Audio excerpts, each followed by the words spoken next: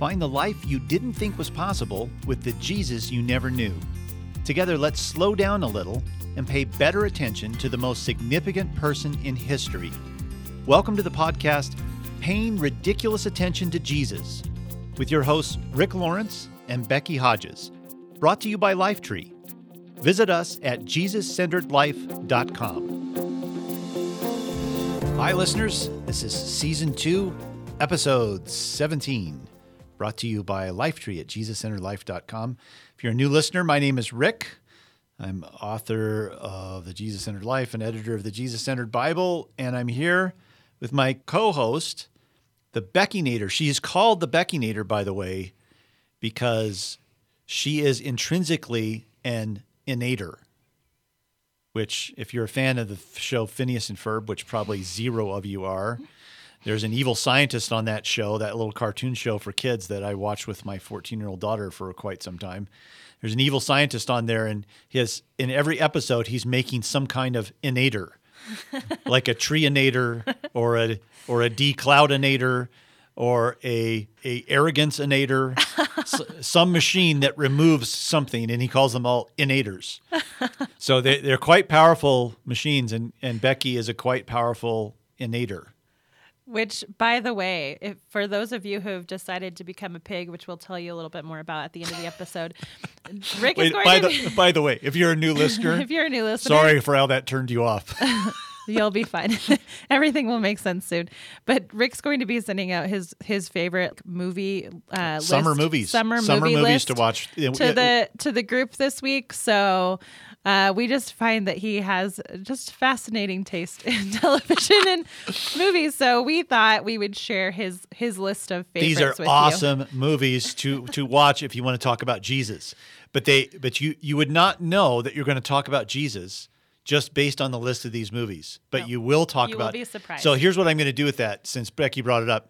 I'm going to list these movies, and we're actually going to watch one next week with our small group, and I'll give you a teaser. It's The Truman Show. And so I will give you the movie, and then I'll give you some suggestions on how to talk about Jesus based on the movie. So it's so good. I can't wait to do this. It's going to be exciting. Yeah.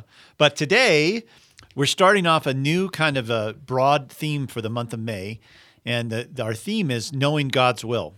So we're going to come at this from a variety of directions, but this first podcast of the month is going to take it more from kind of the wide end of the funnel. Let's kind of talk a little bit about the whole issue of what God's will is and how we follow God's will, and what does it look like to discern God's will, and why does it all seem so hard? And Becky and I were talking about, even when you mention knowing God's will and following God's will, your mind kind of immediately goes to these major decisions in your life, like how did I know who to marry? Or how did I know how to take that job or not take that job? Or we immediately go to these huge decisions. Why do you think that is, Becky, when we talk about knowing God's will? Why do we go to these huge decisions?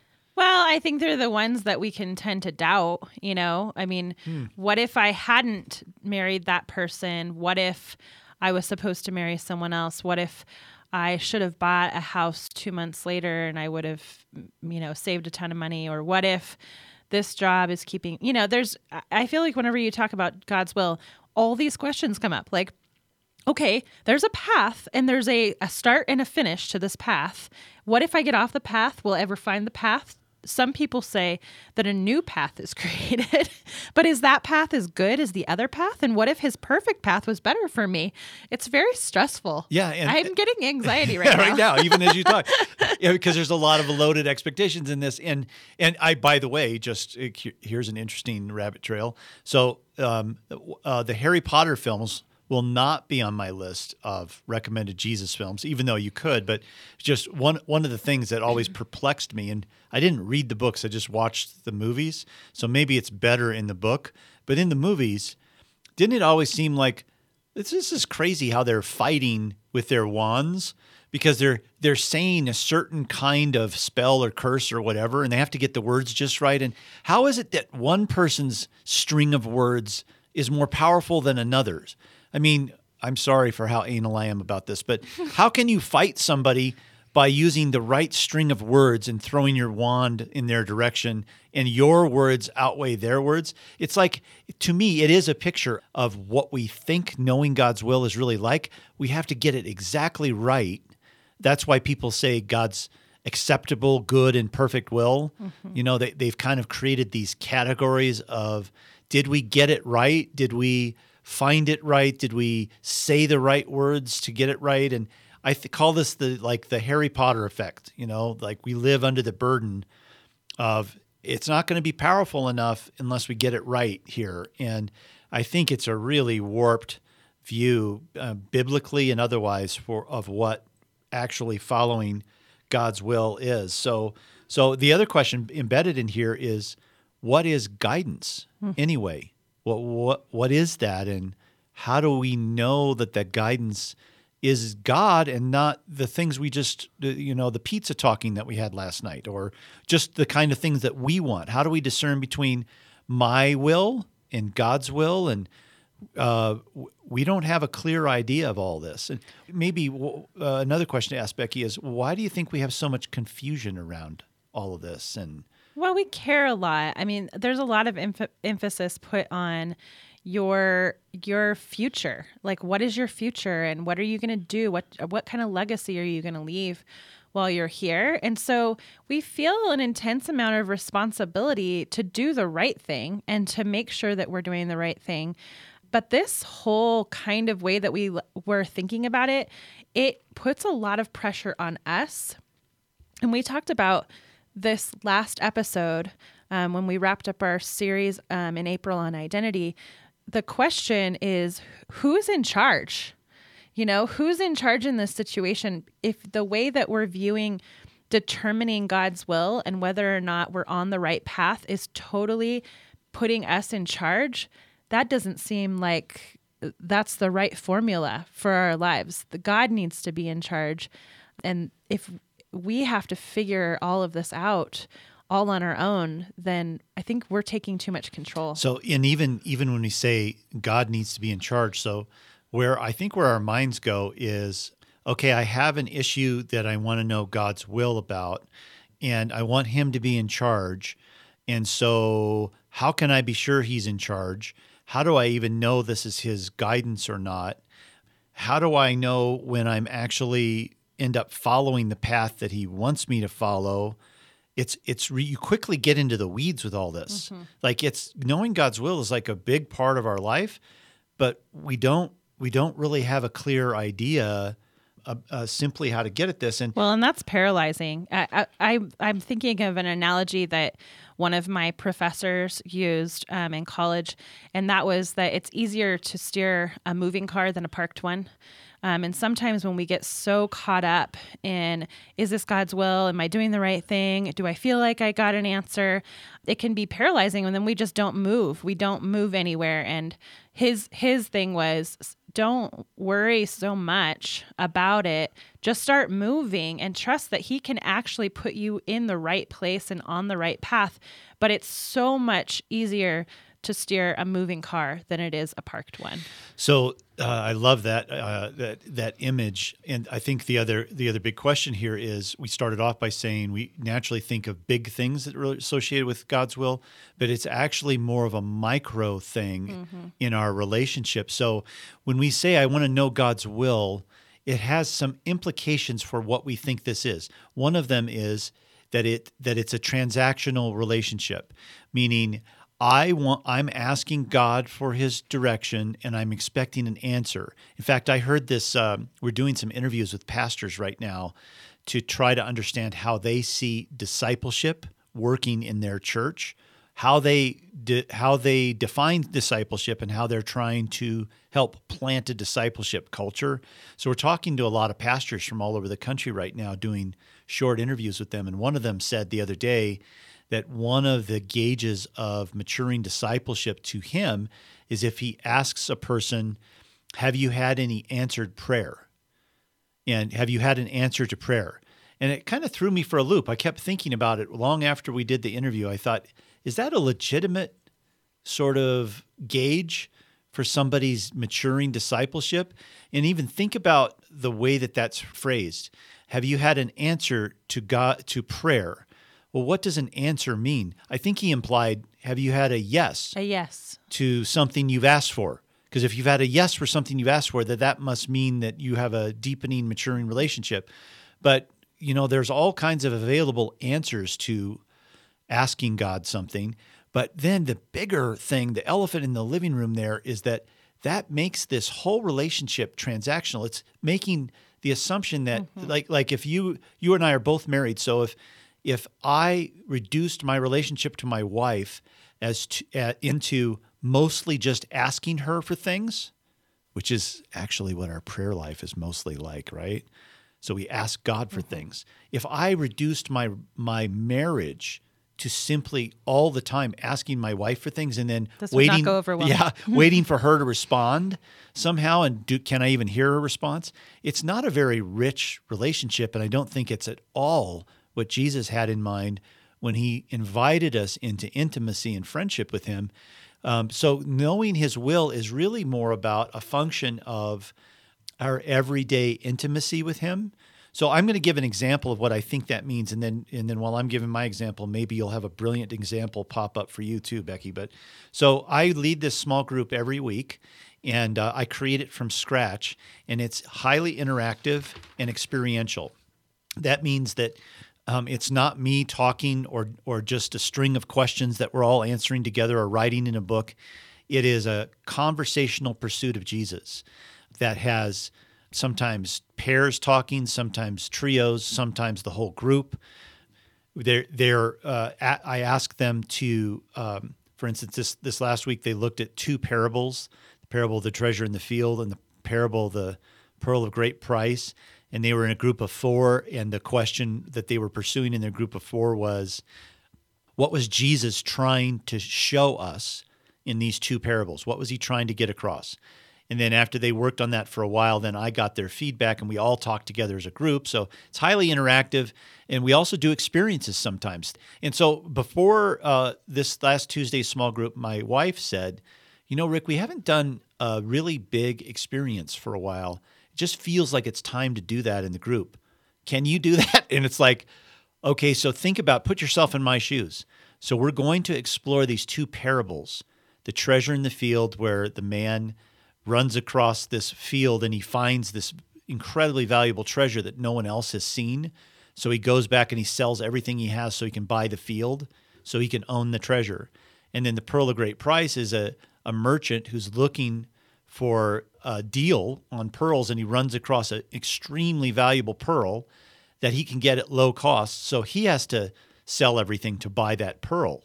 And so I'm trying now to create an experience that people can do that gives them some sense of the truth of these parables.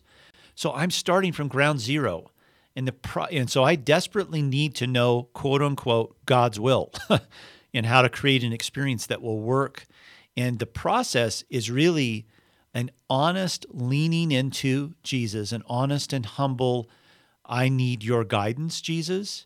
I'm depending on you. I trust you. There's also an expectation built in. This is where the risk comes in. There's an expectation built in that he will guide me if I lean in. And part of that is, how persistently do I lean in? Am I determined to lean in? In this case, I had to have it because I was going to incorporate this into our experience on Tuesday night. I had to have it. So I had a deadline. The clock is ticking. I'm saying, hey, Jesus, I need your guidance. Help me.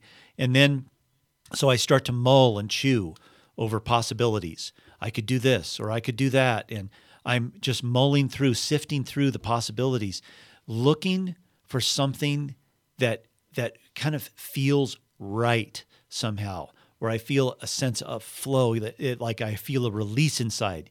Yes, I can see it. That's it. So I did end up, I'll just tell you what the experience was. I got all of the young people and adults in the room paired up, and I told them that they were going to go on an adventure in our home and that they would have 10 minutes to find 7 things in our home that represented intrinsically beautiful things in our home. And they had to, as pairs, they had to agree that whatever that thing was, it was intrinsically beautiful. And then they had to write a short sentence for each thing they found that explained why it was beautiful. And I said, here's the twist. When you all come back after 10 minutes, anything that you've listed on your sheet of 7 things that any other pair has, you have to mark it off your list. And so we'll see who ends up with the longest remaining list of beautiful things. So then they spent 10 minutes just wandering all over our house looking for things that no one else would see that were beautiful. And then they came back together and they shared what they found. So they got the experience of looking for treasure. They got the emotional. Well, that all came out of this process of leaning into Jesus humbly, expecting him to respond in this conversationally. And really what was happening wasn't a transaction as much as it was a fun thing of creating something with Jesus together. It's like we were building something together. That's what it was. So instead of it being, did you get an answer to prayer? It was really, did you get an experience of partnering with Jesus and doing something? Yes, I did. And am I sure that that was the best experience we could have done last night? Nope. But it is what the produce was from the conversational, intimate relationship, partnering thing I was doing with Jesus. What that idea was the product of he and I in that. And here's the thing about Jesus. He absolutely loves doing stuff with us. He loves it so much that he won't do stuff alone. He always partners with us to do stuff. That's why we're called the body of Christ. He has said, I'm going away, my Spirit's coming. He's going to inhabit you and guide you into all truth, and he's going to be a guide for you. And I want you to depend on him because what's fun for me is to do stuff with you. So let's do stuff together. So for me, a lot of the fun of planning this small group experiences is simply I get to do them with Jesus. I get to wrestle this out with him somehow. And is it a clear voice? We've talked, Becky, about is there like the Old Testament version of a fleece where you put the fleece out and it's wet if God says one way and it's dry if he says another way. And, no, it wasn't that. I didn't put a fleece out to see if it was this or that. It was more like a normal relationship where you create something with somebody and you have a feeling of a nudge. And then you feel this release, and it feels like, yes, this is the direction. And then that direction is confirmed the more you chew on it. And it feels like this is the right way to go. And of course, none of this is going to violate or betray anything Jesus has already said that's true. So that's my little story of, in a micro way, how do you know God's will? What's popped up for you? Well, the thing about marriage is that marriage is, whether you're a single, if we know that we have a lot of people who listen to us that are not married and they're trying to figure out who they should marry and what God's will is for them in marriage. I spent a lot of angst in my 20s figuring out the answer to that question. So I think that there's a lot of different anxiety over choosing the wrong person. And actually, I think this is actually pretty perpetuated in the church. There's maybe a little bit over anxiety over choosing the right or wrong person. And I've heard it said, if you choose the wrong person, it will ruin your life. So I think that there's a lot of grace there. And I think that part of realizing what God's will for your life is it doesn't look always like the American dream. What if God's will for your life is not for your life to end up the perfect way that you saw, but he wants to do something different with that. So, but in marriage, in addition to that, so whether or not you're seeking marriage or if you're in marriage, marriage is also a place where I feel like God's will can be very tested. And one thing that has been really interesting over the years is that I've noticed that whenever I go to God to complain about my husband and how he really needs to fix him, he always responds to me and shows me something about who my husband is, about his heart, about the way he sees him. And I've realized over the years that God's not really in the business of fixing my marriage. He's in the business of revealing the way that he sees my husband to me, and that information that he gives me is actually more transformational than fixing the problems. Knowing God's will is it's mostly knowing God. It's having a relationship with him. So the more you know God, the more that you'll start to understand his will. That takes paying attention, which is what we do on this podcast. You have to slow down and you have to pay attention to what's going on around you in every detail and every small thing and every large thing. And also looking at specifically the things that Jesus said and did. The more you get to know him, the more you become like him. And the more you become like him, the more you know what he wants for you. That's good. And embedded in what you just said too is this idea that you come to God looking for an answer. Will you fix my husband because he's driving me crazy? We come to him. He's got problems. Yeah, with this transaction. Not me. Not you, of course not, Becky. You're good. No, I'm perfect. But we come to him looking for help with something, and we want him to answer that cry. And what he often does is you just described it. He often gives us something else. If we go to him and we're hungry and we say, "Will you give us a stone?" I'm going to turn one of his parables on its head here. If we go to him and say, "Will you give us a stone?" He'll respond and say, "You can't eat a stone. Let me give you some food instead." Mm-hmm. He gives us what we don't ask for, but what we actually need. And so Jesus is funny that way. You cannot keep him from upending your status quo.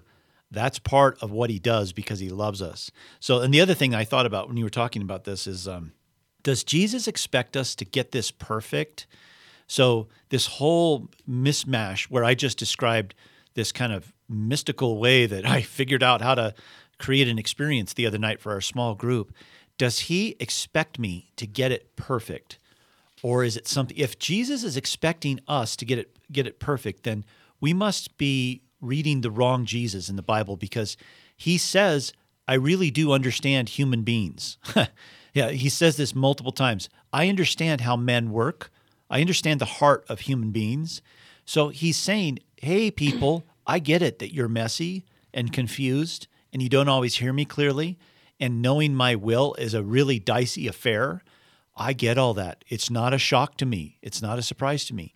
If that's the case, then it's also true that he's taking what we put on the table and working with it. That's what he does. He's an artist. So he understands this is not a linear path toward a glittering answer that we're going to get. He understands it's relational, and he's working with messy people. So he's quite patient with us in guiding us, but we do have a role in this. We have to lean into him. This is where, paying attention to detail and things like that come in. We lean into him, and he leans into us. It's a partnership. So I think let's take a look at a little story that might help us understand the way Jesus sees his will and how people interacting with him kind of pursue his will and how Jesus responds to him. So one's in Matthew 8. This might be called the centurion's faith in your Bible. In the New Living Translation, it's called the faith of a Roman officer.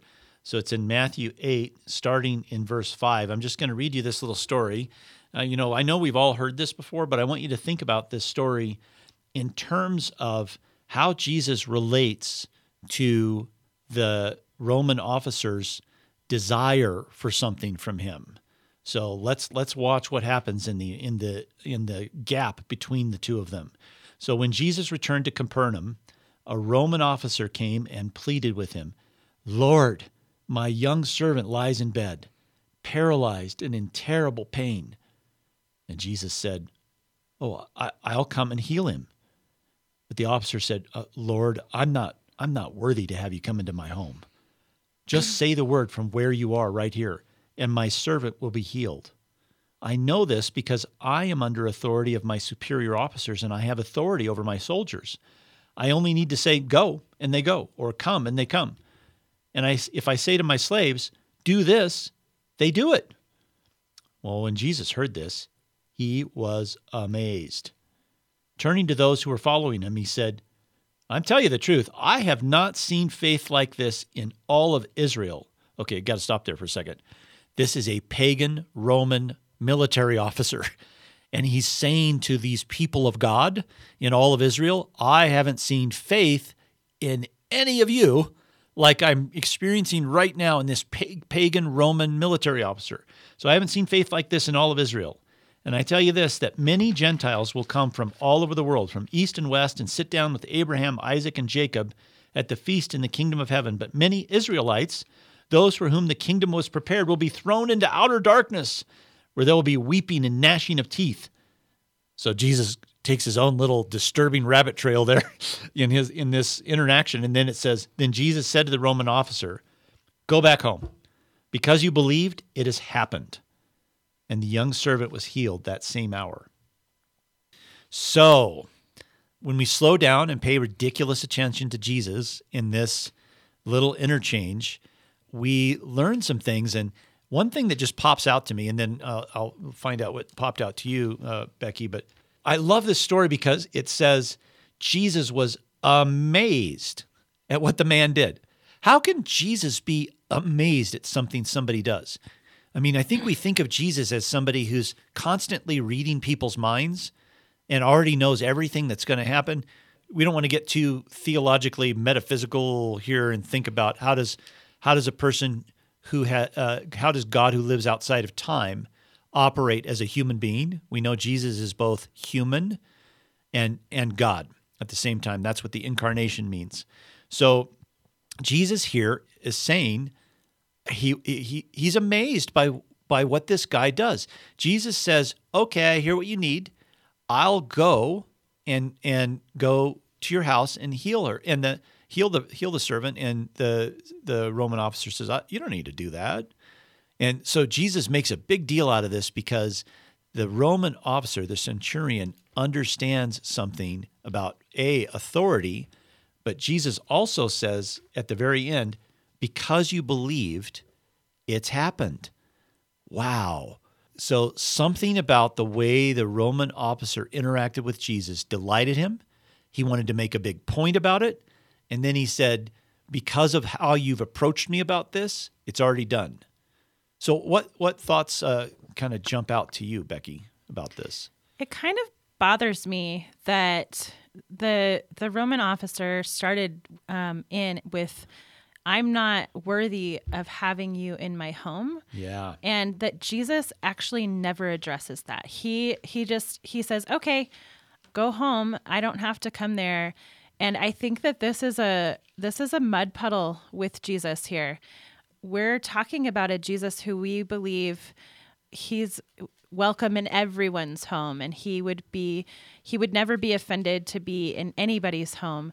And yet he actually doesn't fix that in this. He doesn't say to the Roman officer, of course I can come into your home, or there would be no problem there. He doesn't do what we would have done, what we would have expected him to do in this situation. So I'd love to hear Rick Lawrence's input on that. I think that's fascinating. So I would say, off the top of my head, that I think that Jesus is not primarily concerned with the man's self-esteem in the moment. He's primarily amazed by the man's faith.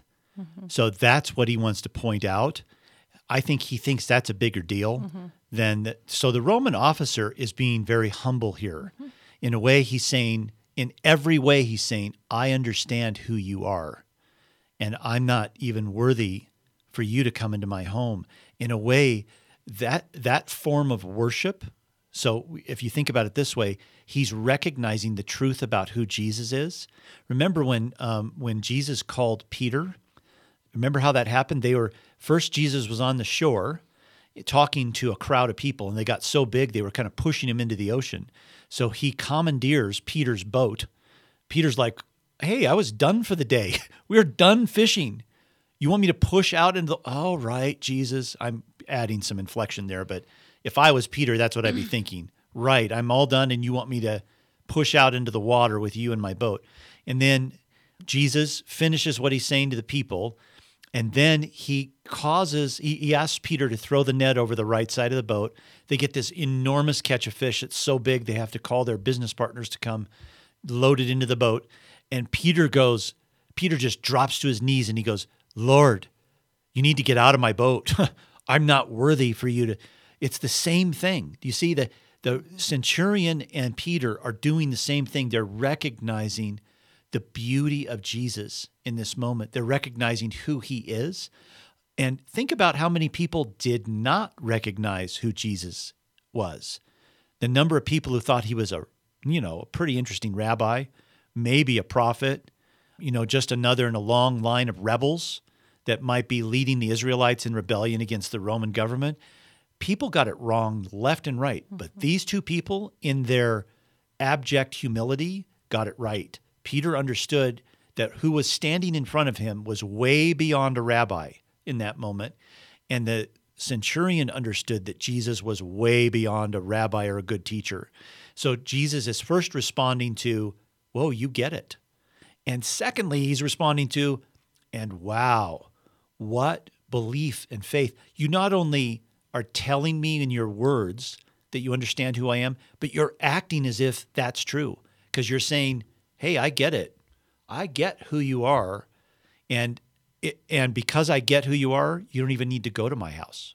This is why it is so important, if you want to understand God's will in your life, for you to understand Jesus and to really pay attention to these stories, because here is a perfect example of Jesus not acting like a good Christian. He just did it. He did. This is not how good Christians would act. They would be overly concerned with making sure that the centurion man knew that he didn't need to be ashamed of having them in their home. And so when we're trying to figure out what does it look like to be following God's will, and we're doing it by our expected good Christian way, and we're not paying attention to the way Jesus was, he didn't always act like a really great Christian. He kind of... In fact, the truth is, Jesus wasn't a Christian. He wasn't. That happened later. Yeah. So, we could be put in a situation where we are being forced to act this way and think this can't possibly be God's will, because Jesus would never act like this, and yet he did. So if we don't slow down and pay attention to these stories, we'll miss things. Yeah, and I think the last little thing about this little story is, so the centurion comes and asks something of Jesus because he believes Jesus is capable of doing this. So it looks like a transaction at the start. It looks like the way we're taught we're supposed to ask for things and then get things in response.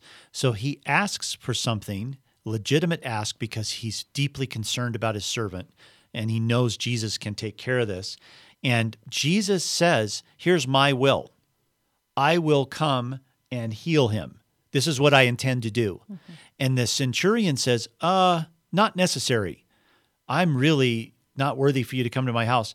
Jesus, if you just say the word because of your authority, I know that this problem will be over as soon as you speak the word. And so Jesus goes, okay, mm-hmm. Okay, because of your belief, this is what's fascinating, because you believed, it has happened. It's happened already. So this is a story of Jesus intending to go a certain direction, and this is where it morphs away from a transaction to a relationship. Now they are together in this. Mm-hmm. Jesus is interacting with the man's belief in him, and he's spotlighting what's most important to spotlight here, which is, hey, this guy gets me. Mm-hmm. He understands what I'm capable of. And because of that, I'm just going to go with what he's asked for. Mm-hmm. Isn't that amazing? Is it possible that in our partnership with God, or in our partnership with Jesus, as we pursue him and he leans into us and we lean back, that he could say, you know what? I like your idea.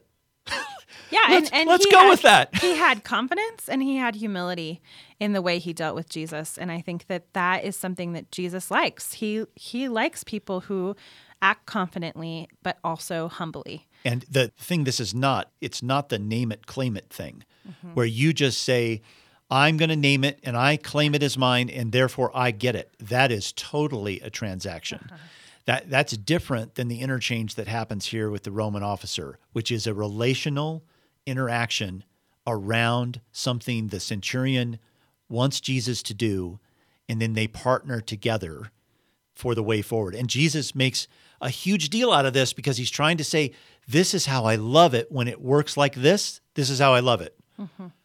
Hey, all you people, all you Israelites, you're all in the midst of your transactional relationship with God, but the thing that this guy just did, this is how I like it. Pay attention to this. Okay, so what is guidance? That's the big question. What does it mean to pursue God's will? I think a better way to say this is, what does it mean to inch by inch be in closer relationship with Jesus, where we take not just our huge decisions, like who should I marry and should we move or not. Of course, those get our obvious attention when we want the guidance of Jesus. But what would it look like if down to the micro level of our life, we begin more and more to include stuff? And I'll give you a hint for me about pragmatically, what does this feel like and look like? It means that whenever I'm trying to make a decision, a choice, I need to lean into something, I need help or guidance with something, that is a red button that is pushed inside of me that says, stop for a second, Rick. Just stop for a second. Instead of just powering your way through this, thinking your way through it, strategizing your way through it, pause just for a second and invite Jesus into this part of your life, no matter how small it is. Like the cafe downstairs is serving Reubens as the sandwich of the day. Oh, Reubens are my favorite sandwich ever, but really I don't feel very good after I eat a big sandwich like that. So maybe I should have a salad instead. So this is what's going through my head. Oh, I really like the Reuben though, but should I do the right, So instead of just trying to figure it out, I pause for a second and say, Jesus, help me here. Now that might sound diminishing or unimportant or whatever, but what if the micro moments of your life were all shared with him instead of kept from him? Then it's not just our enjoyment. Now hear what I'm saying here. It's not just our enjoyment that we get to miss out on. It's his. He likes being involved in the little things of our life. He likes being fully involved in every aspect of our life. It's enjoyable for Jesus. And in those moments, guess what? Sometimes he'll say to you too, wow, I'm amazed by that. I'm amazed that you just did that. That's when the relationship gets really fun. It's not just when you're amazed by how he moves toward you, but he's amazed in the way that you respond to him. And I'm telling you, it can happen. This is part of what he longs for in his relationship with us. What about you? How would you like to kind of condense everything we've talked about here, Becky? Well, so if this idea of letting Jesus into these very micro moments of your life is new, like, what would it look like if before I picked up my phone, I stopped and I prayed and asked Jesus who I should call right now? Or if I was on social media and I was scrolling through and I took a second and I just said, Jesus, show me someone who you want me to pray for that's here. What does it look like in these little tiny moments of your life to start inviting him in? We actually make a bunch of downloads for you that are kind of like intros to how you can do this. We have an email series that's called the 21-Day Devotional, and it's an email every day with a micro moment like that. Okay, today when you're standing in line at the grocery store, stop and pray and ask Jesus, is there anything I can do here? We had one of our listeners who had just a great idea. She says, I often listen to these things when I'm doing something else, and then I forget where to go to get the download or et cetera. I can't find the page, or I just forget altogether. Could I maybe give you my email address? And then anytime you have related resources to the episode or downloads, I would just automatically get emailed them. And we thought, well, that sounds like a simple idea that we could take care of. So we're going to have just a link on our page. And so if you go and you sign up on the page, I'm going to send you all of the downloads. And we have some good ones. We actually have some worksheets that invite Jesus into your finances. We have some worksheets that help you start a new routine with Jesus. We have my guide to personal retreat. We have the diet experiment with Jesus. So we'll just send you all of them. And then from now on, when we have a new resource like that, we'll just email it to you and you won't have to remember a link or anything like that. The other thing is join the pigs. So the pigs, if you don't know what that means, it's because you haven't read Jesus-Centered Life yet. What? You haven't read? Oh my gosh. Oh my goodness. So pick up a copy of Jesus-Centered Life, read chapter 5. It's all about living a pig life with Jesus. If you join that group, you're going to get things like exclusive emails from Rick Lawrence with his favorite summer movies movie list. that are Jesus-y but don't seem like it. We send an email every week and we kind of talk to you about what's going on in our lives. And then in addition to that, you're invited to an exclusive Facebook group so you can be connected to the other pigs. So we've already had some really great interactions on that page that have led to great questions. In fact, one of the things that happened on that page from I think it was from Robert Devassi from Alaska, who listens to this all the time. He threw out there an idea for the podcast that we're going to do in the future, which is to take on the story of Jesus cursing the fig tree and then it shrivels in front of him. So he put it out there like, well, what do you think this means anyway? And so I said, hey, that's a great one for a podcast. So we're actually going to do that. So that's also a place where you can suggest something for us to focus on in the podcast. So go for it. So let's pause here for just to wrap up this whole idea of knowing God's will. I was thinking as you were saying this at the end, Becky, that this 60 Minutes segment that I watched a couple weeks ago on brain hacking was about how technology software engineers are engineering in sort of addictive behaviors into their phones and apps and things so that you get more and more attached to your phone and your app. And in the middle of the story about this, one of these software developers said, you know, I've gotten so concerned about actually what I do, hooking people on my apps, that I created an app that if you load it onto your phone, whenever you go to open a social media site, this app launches and gives you a 12-second delay with kind of a meditative picture on your phone, and it gives you 12 seconds to think about what you're doing before you go into the social media app. And he submitted that to Apple, and Apple rejected it because they don't want any apps on their site that would actually make it harder for people to access their apps. But I'm thinking about what this guy was trying to do was produce pause in our lives, and we never have pauses. And that's really what we're talking about here relative to pursuing God's will. It means to pause, invite Jesus in, then lean into him with an expectation that he will respond, and don't let him go until he does. Jesus said, told the parable of the guy knocking on the door, and he was bothering the master of the house, and the master finally said, all right, I'll let you in. Jesus was trying to say in a funny way, hey, you know what? If you just persist with me, guess what? I'll get out of bed and come to the door. He's saying he's elevating persistence. He's saying, hey, lean in, keep leaning in, and I'll meet you there. So, hey, listeners, thanks so much for listening today. Remember, you can find out more about the things we talked about here today, just as Becky just said, on the JesusCenteredLife.com. If you want to get to this podcast, this is Season 2, Episode 17, so that's the one you can look for.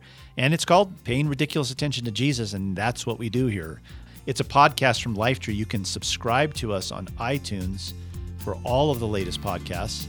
And Becky Nader and I will talk to you again next week. Bye.